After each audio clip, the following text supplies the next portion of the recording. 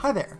Thanks for listening to our podcast. We'd like to take a moment to announce that we are launching a Patreon. You can find it at patreon.com/talkingtolkien. We'll also post it on our Facebook and Twitter. We'd appreciate it if you'd take a moment to check out the Patreon and hopefully give some money. Obviously, you don't need to give, and we'd appreciate you sharing our podcast just as much. With just a little bit of extra funding, we'll be able to buy server space, equipment, and other necessities to help our podcast grow. Eventually, our plan is to offer other podcasts about other beloved works and overlooked classics. Thanks.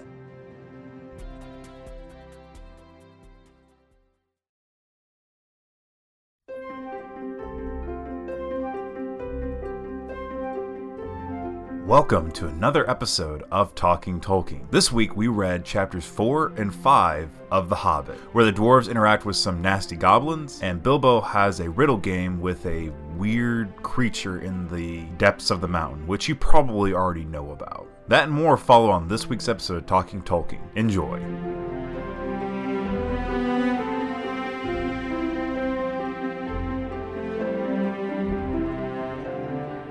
Right now, what I've been doing, though, is like my iPad stays in my room and my computer stays in the living room.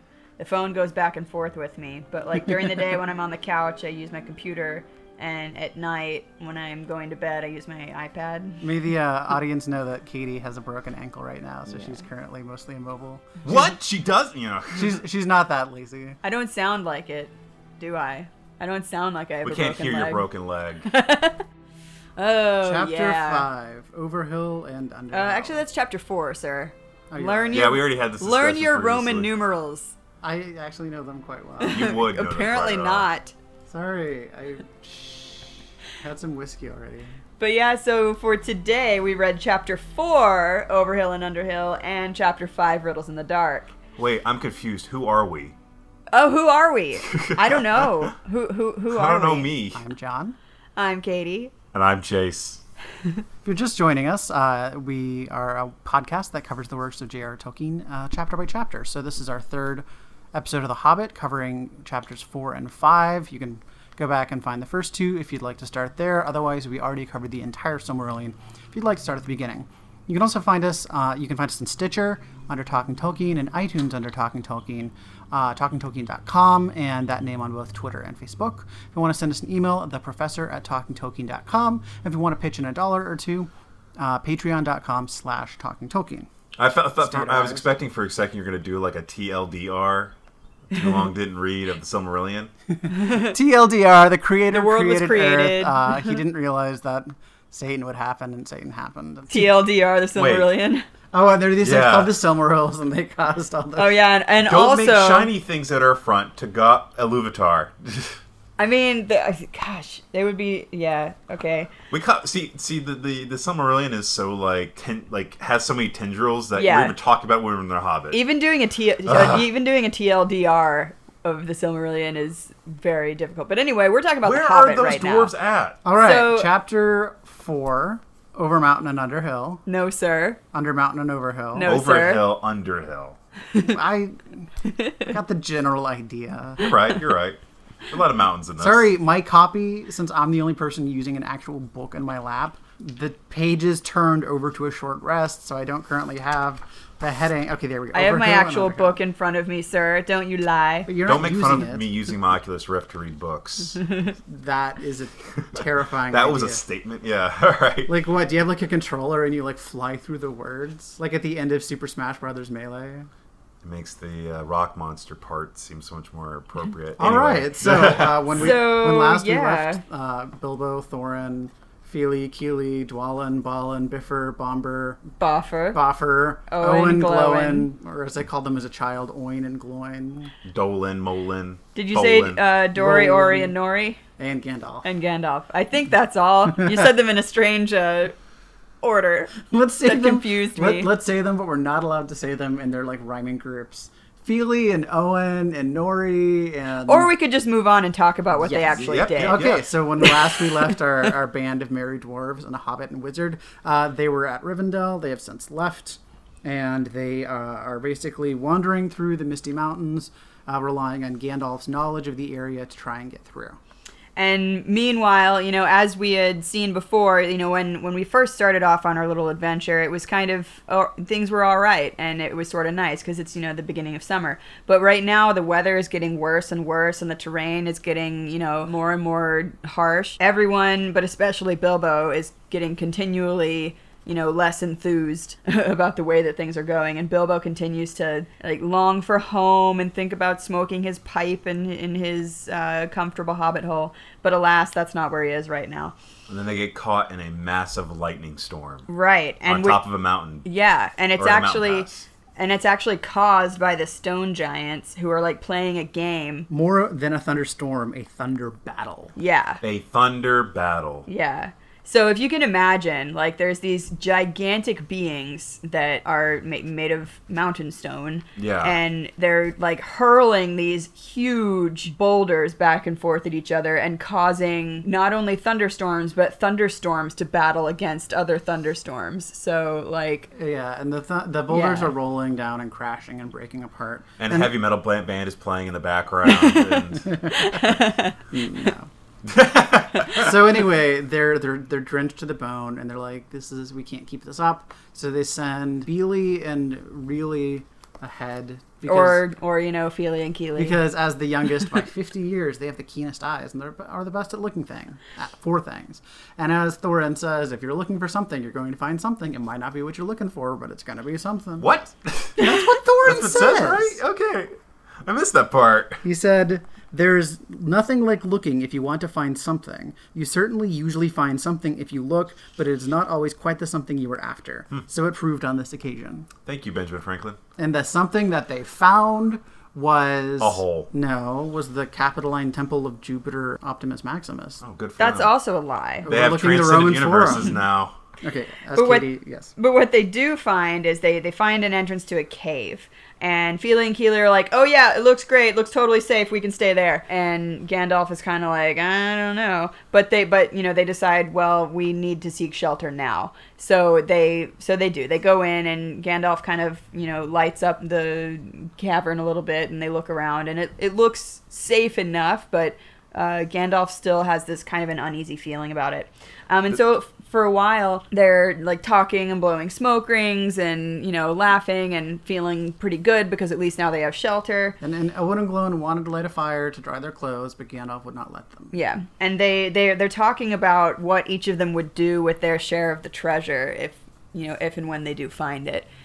So it's kind of, we have a brief reprieve, and everyone's feeling kind of okay. Until they all go to sleep. Until they go to sleep. And then Bilbo keeps having this weird dream that keeps waking him up of this, wall cracking next to him. Yeah. And then he wakes up and he sees the last of the ponies actually going through a real crack in the wall, being taken by some goblins. And then some goblins overtake them and pull in the dwarves and Bilbo, except for Gandalf, who manages to blow some of them up. Yeah. Well, this is because Bilbo woke up in time to alert everybody. He yelled. But in doing so, the goblins sprung to action. That's true. That's right. So it's Bilbo's yell kind of, it brings on the goblin capturing them, but at the same time, Gandalf manages to liquefy a few of them. Yeah, and escape a bit. So now the crack in the wall closes, and Bilbo and the dwarves are on the wrong side of it, and nobody knows where Gandalf is. And the goblins are dragging them away, and they sing this song. The song sounds, it's just the sounds that are made up,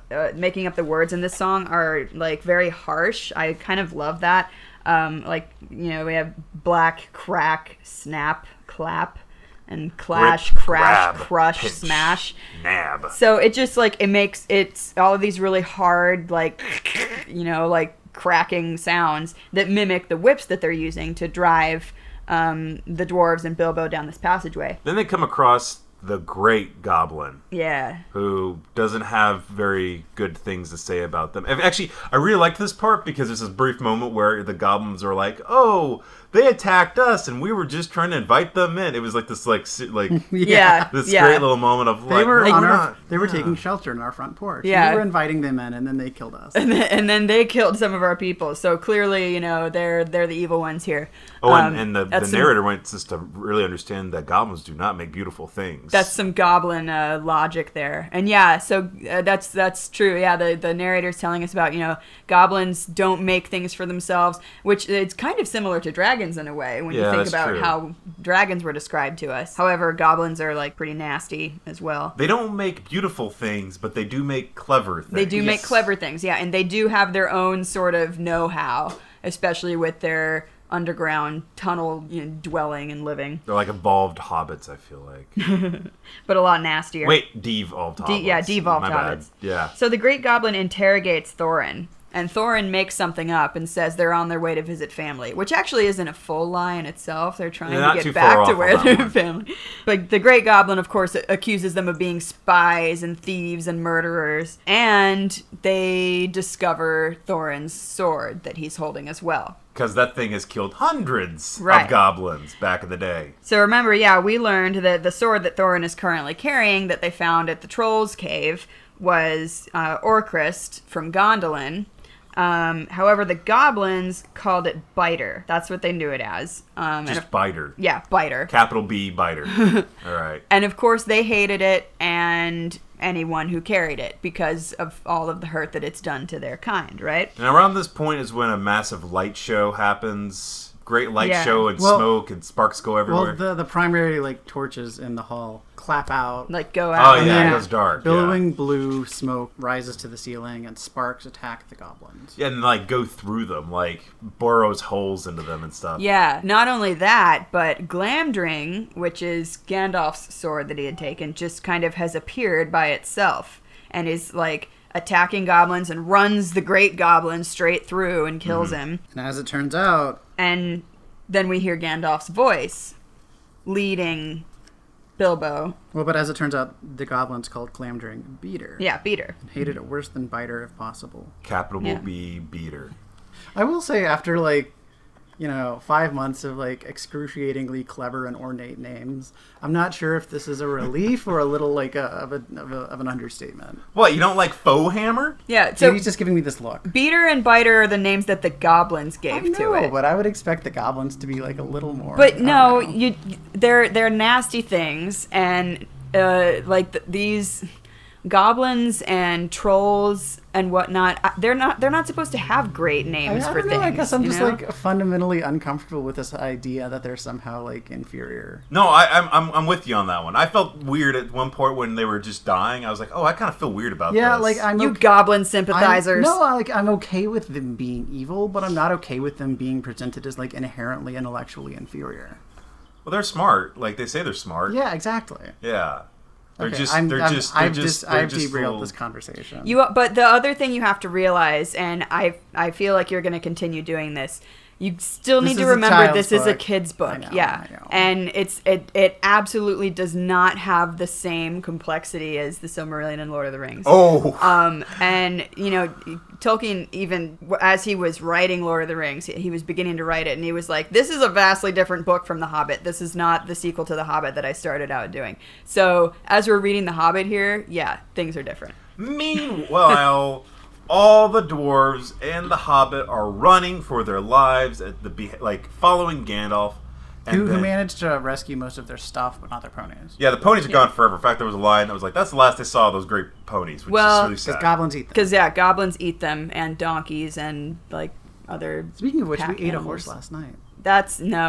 I will literally punch you in the head. In a board game. Oh, yeah, that's right. It was in a board game. Anyway, but then that's when Bilbo gets separated from them and falls and hits his head. Yeah, so they're disoriented. Yeah, they're kind of, the dwarves are running as fast as they can, and we hear that we're told the dwarves are pretty good at navigating underground because again they also live under mountains. However, these are goblin made tunnels. And so goblins know them really well. And so they're kind of taking turns carrying Bilbo as well, because he's doing his best to keep up, but he's not as good as the dwarves are at getting through these tunnels. So, Gandalf is leading them away, and Glamdring is kind of glowing blue a little bit because it's feeling very prideful for having killed some goblins, gotten to do that again after probably quite a while. And Bilbo slips off of, I think, Dory. Bomber. Dory was carrying him at the time. Wait. At the time when he falls. Bomber was right. at him. Yeah. And Bilbo falls and hits his head and loses consciousness. Then leads us to probably the most important chapter of The Hobbit and The Lord of the Rings. Yes, very important chapter. And a little bit of trivia about this chapter. It actually was revised after the first edition because Tolkien realized he needed to make the character Gollum a little more sinister, and he needed to change a few things to make it fit a little bit better with Lord of the Rings and the Silmarillion. I did not know that. Yep. That's interesting. So this chapter was kind of revised and beefed up a bit, and certain things were changed to make it fit into the rest of the history. So Bilbo is stumbling around in the dark. He wakes up, his head hurts, and he slips and kind of like puts his hand on the ground and grabs something that's metallic, and it's a ring. Yeah. And just instinctively, he just grabs it and puts it in his pocket. He doesn't really think about it. Which what we know about the ring, Bilbo doesn't know this, and us as a reader, at least in The Hobbit so far, we don't really know this about the ring, but we as individuals who know other things about the ring probably know that the ring compelled him to pick it up. Yeah, that's true. But yeah, Bilbo himself just like absentmindedly picks it up and puts it in his pocket.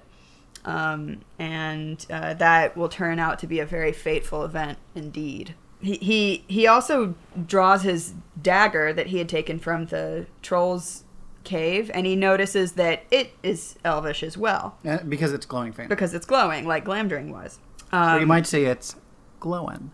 I don't get it. All right. But anyway, knowing that he has this great blade from Gondolin makes Bilbo feel pretty good right now. Like, it gives him a little bit of confidence. Good enough to decide he's going to, where's my pipe at? Oh, all right, here. Where's my tobacco at? Right here. Where's my match? Oh. No matches. Sad day. The Hobbit can't smoke. But then he realizes probably for the best because the smell and light would attract things. Yeah. The smell of that skunk weed will probably bring something out. And he's got to find his way through here. To be fair, something finds him anyway. Right. Bilbo, again, being a hobbit and being able to orient himself underground rather well, though hobbit holes are vastly different from where he is right now, he does manage to follow this tunnel down to what turns out to be a great underground lake. With an island in the middle of it. Right. A slimy island inhabited by one person who I can't, I keep saying it over and over like I'm pushing. Inhabited by a certain slimy little creature. Yes, with big eyes. And for some reason I imagined like a straw hat, but that was just me. I don't know why. Yeah, maybe that is just you. Yeah, that was just you. I kept picturing him with a hat. I have no idea why. Maybe way, way, way, way long ago before he actually became what he was now. Which is like a 600-year-old crazy thing.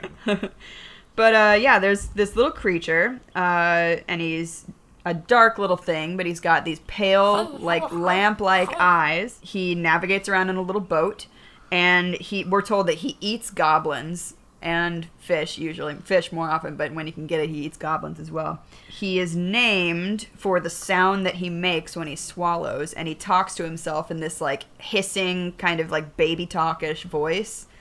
That's true. And calls himself Precious. However, his name is... Ted Cruz.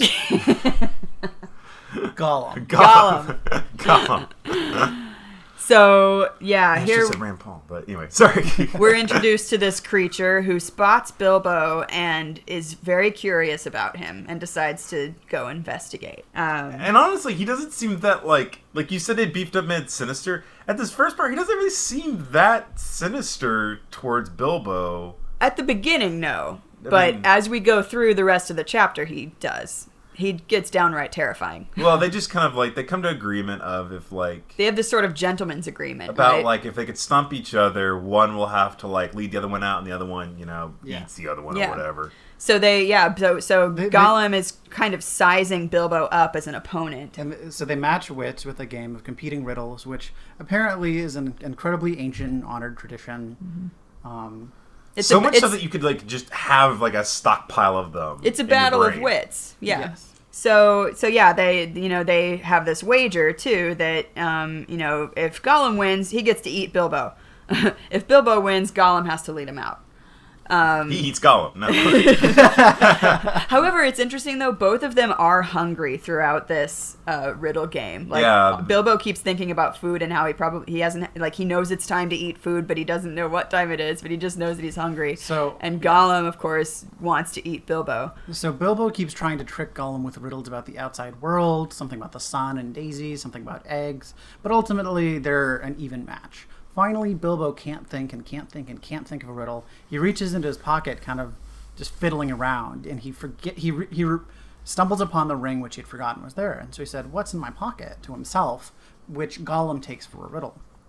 And immediately Gollum thinks that that's unfair. Because it's not a riddle. Because it's not really a riddle. But Bilbo is like panicking, so he sticks with it, and he's like, "What's in my pocket?" That's the riddle.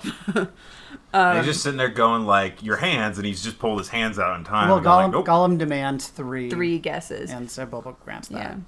Then he like says strings and then nothing, and then like he says he says hands, dagger, knife. Oh yeah, knife, and then he says string or nothing. Yeah. So of course Gollum did not guess correctly. So by technicality, Bilbo has won. It's a Laserdisc copy of The Best Little Whorehouse in Texas. That's super specific. I don't know why my brain went there.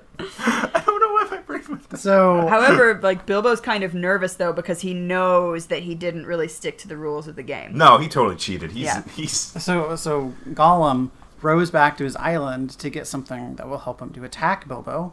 Because Gollum feels cheated. Mm-hmm. And what is he looking for but a ring? Well, he can't find it and starts yelling about how it's missing. And Bilbo's like, "What's missing?" "My birthday present," which is what he calls it. And this is the point where I started to get kind of sad about this whole thing and started to feel bad with this character. I don't know about anyone else, but I started to feel really bad about Gollum. And because then Gollum accuses Bilbo of stealing it. And Bilbo's like, "I don't know what I stole." And then with his hand in his pocket, the ring just kind of slips on. Gollum charges at where Bilbo was, but can't see him. And Bilbo realizes that he is invisible through the power of the ring. Gollum thinks that Bilbo is farther up ahead in the tunnel, so he keeps running and running. So Bilbo is actually following him. And then Gollum gets to a door, and he's like, "This is the way out. I wonder if he's here. I smell goblins. I'm not going to go here yet." So Bilbo's panicking because Gollum is effectively blocking the exit. And, realizes that he's probably will be able to smell Bilbo as well. So Bilbo somehow summons this immense adrenaline rush and manages to jump over Gollum's head, clear over him. 3 feet in the air and 7 feet forward. Just an insane jump for a hobbit. For a little guy, yeah. Might as well jump to a football field with that one. Just perfect enough that he didn't bash his head and his feet didn't knock Gollum. But Gollum suspects this and grabs the air but grabs nothing. Mm-hmm. So Bilbo runs forward and Gollum's defeated and issues this disgusting defeated cry, which makes Bilbo's heart kind of sink. Yeah. Also, Bilbo had a chance to kill Gollum.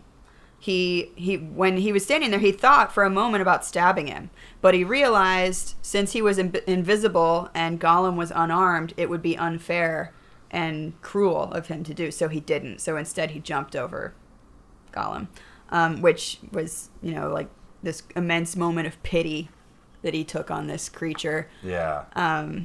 And so now... Well, it really is descriptive about that.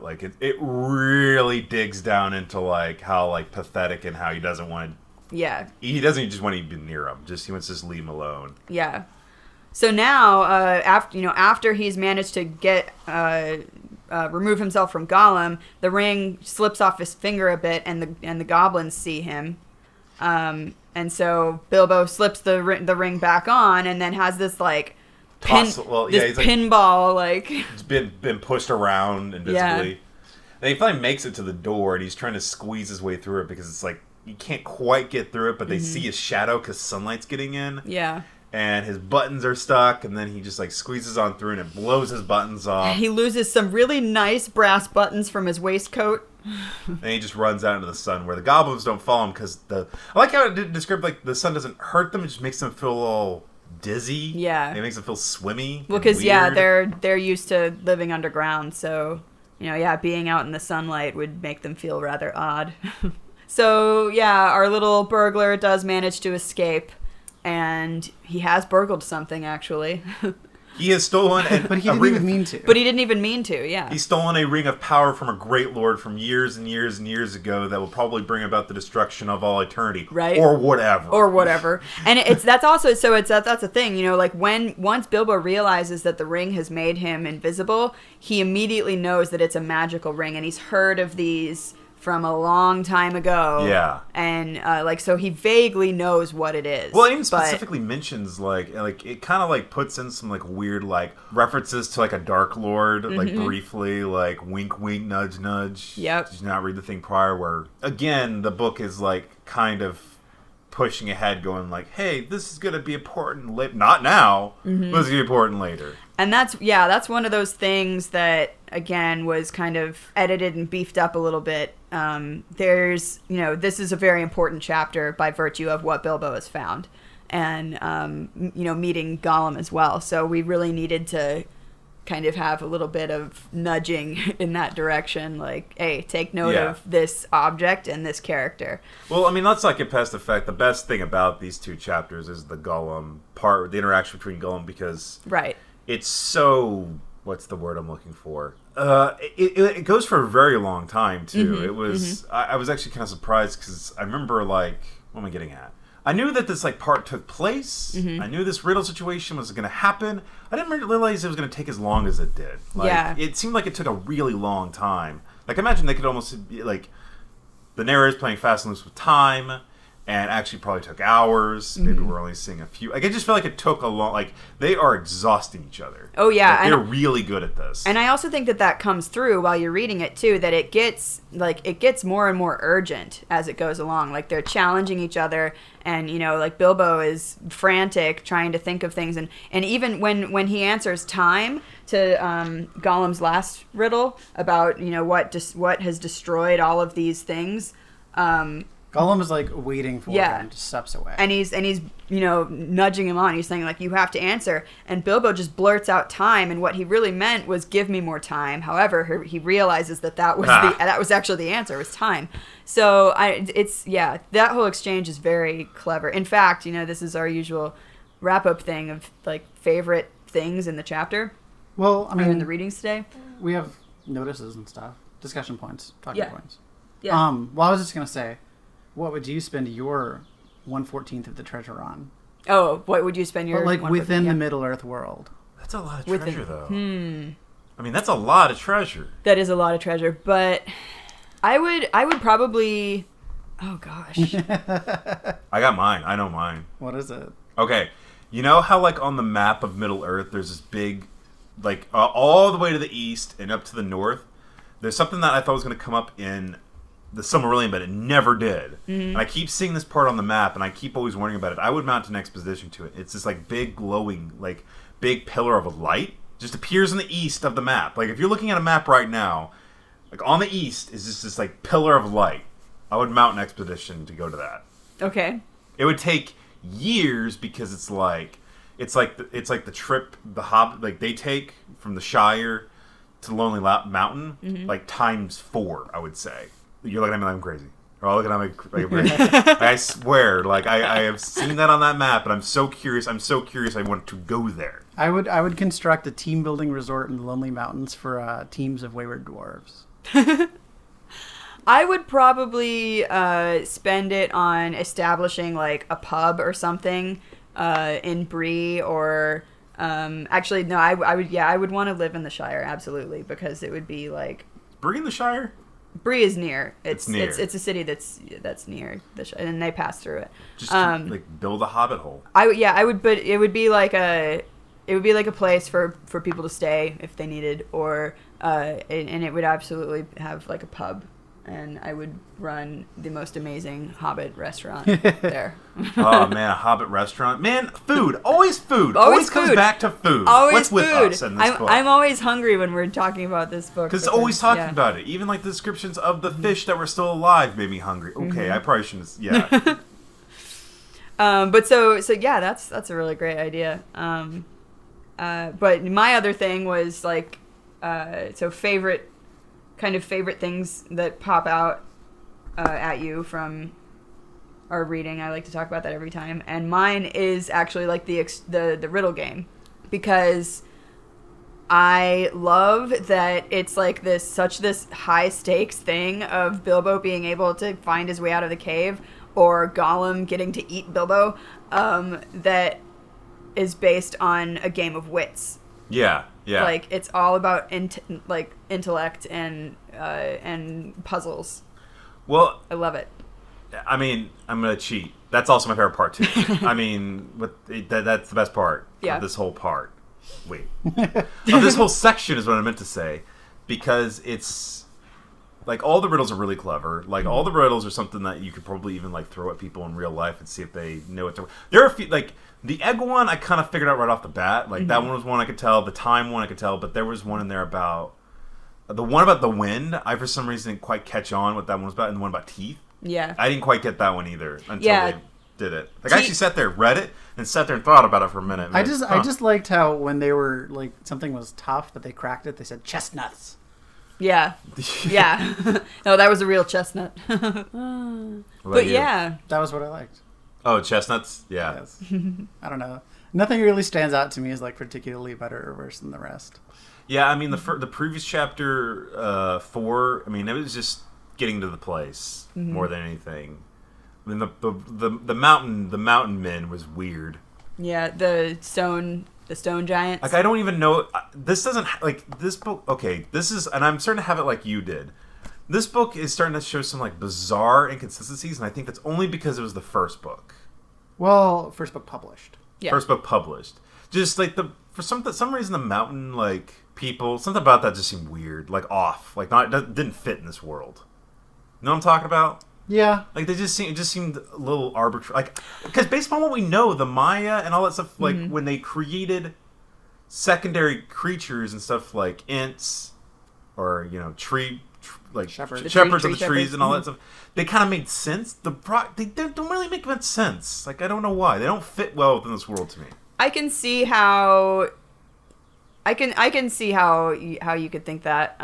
They're a throwaway thing, but at the same time, though, like I'm just gonna keep saying this, that The Hobbit is entirely different from Lord of the Rings and the Silmarillion. Imagine we will never see these things again, right? Yeah. Okay. I mean, yeah, they're not. It's like in passing, and it's kind of but it's the same sort of thing that Tolkien does in the past. So like the stone giants, I can imagine them like causing storms. Like, oh, this is why we have these huge storms in the mountains. It's because the stone giants are, having a war game. All right. Okay. So, and also, to me, I kind of super unreliable narrator, I guess. Yeah. Could also be like saying, "Hey, this is what we saw. Reality was just a bad storm." Yeah. Yeah. Could be. But yeah, I want to know from listeners, what would you do with your part of the treasure? Can you figure that as a tangible number? I mean, I feel like that's got to be like in the trillions. I mean, it's going to be a lot. It's remember this is a hoard that a dragon has kept. So. Well, this is like one of the biggest riches of the dwarf kingdom. Right. So there's a lot of shiny stuff in there. All right then. I think we've exhausted this. There's no more to talk about, is there? Next week, what are we going to be reading? Chapter 6? So yeah, next week we'll be on to Chapter 6, Out of the Frying Pan into the Fire. And then, after that, we'll be watching the first movie. Hooray to us. So again, you can contact us at all of our platforms. We are Talking Tolkien on iTunes and Stitcher.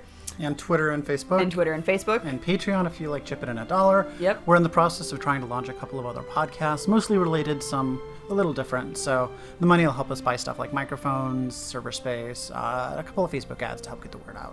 You can also email us, theprofessor@talkingtolkien.com. And I think that's everything. Yeah. I think that's all of our contact information. All right. Well, thank you for listening. Bye-bye. Whoa. What was that?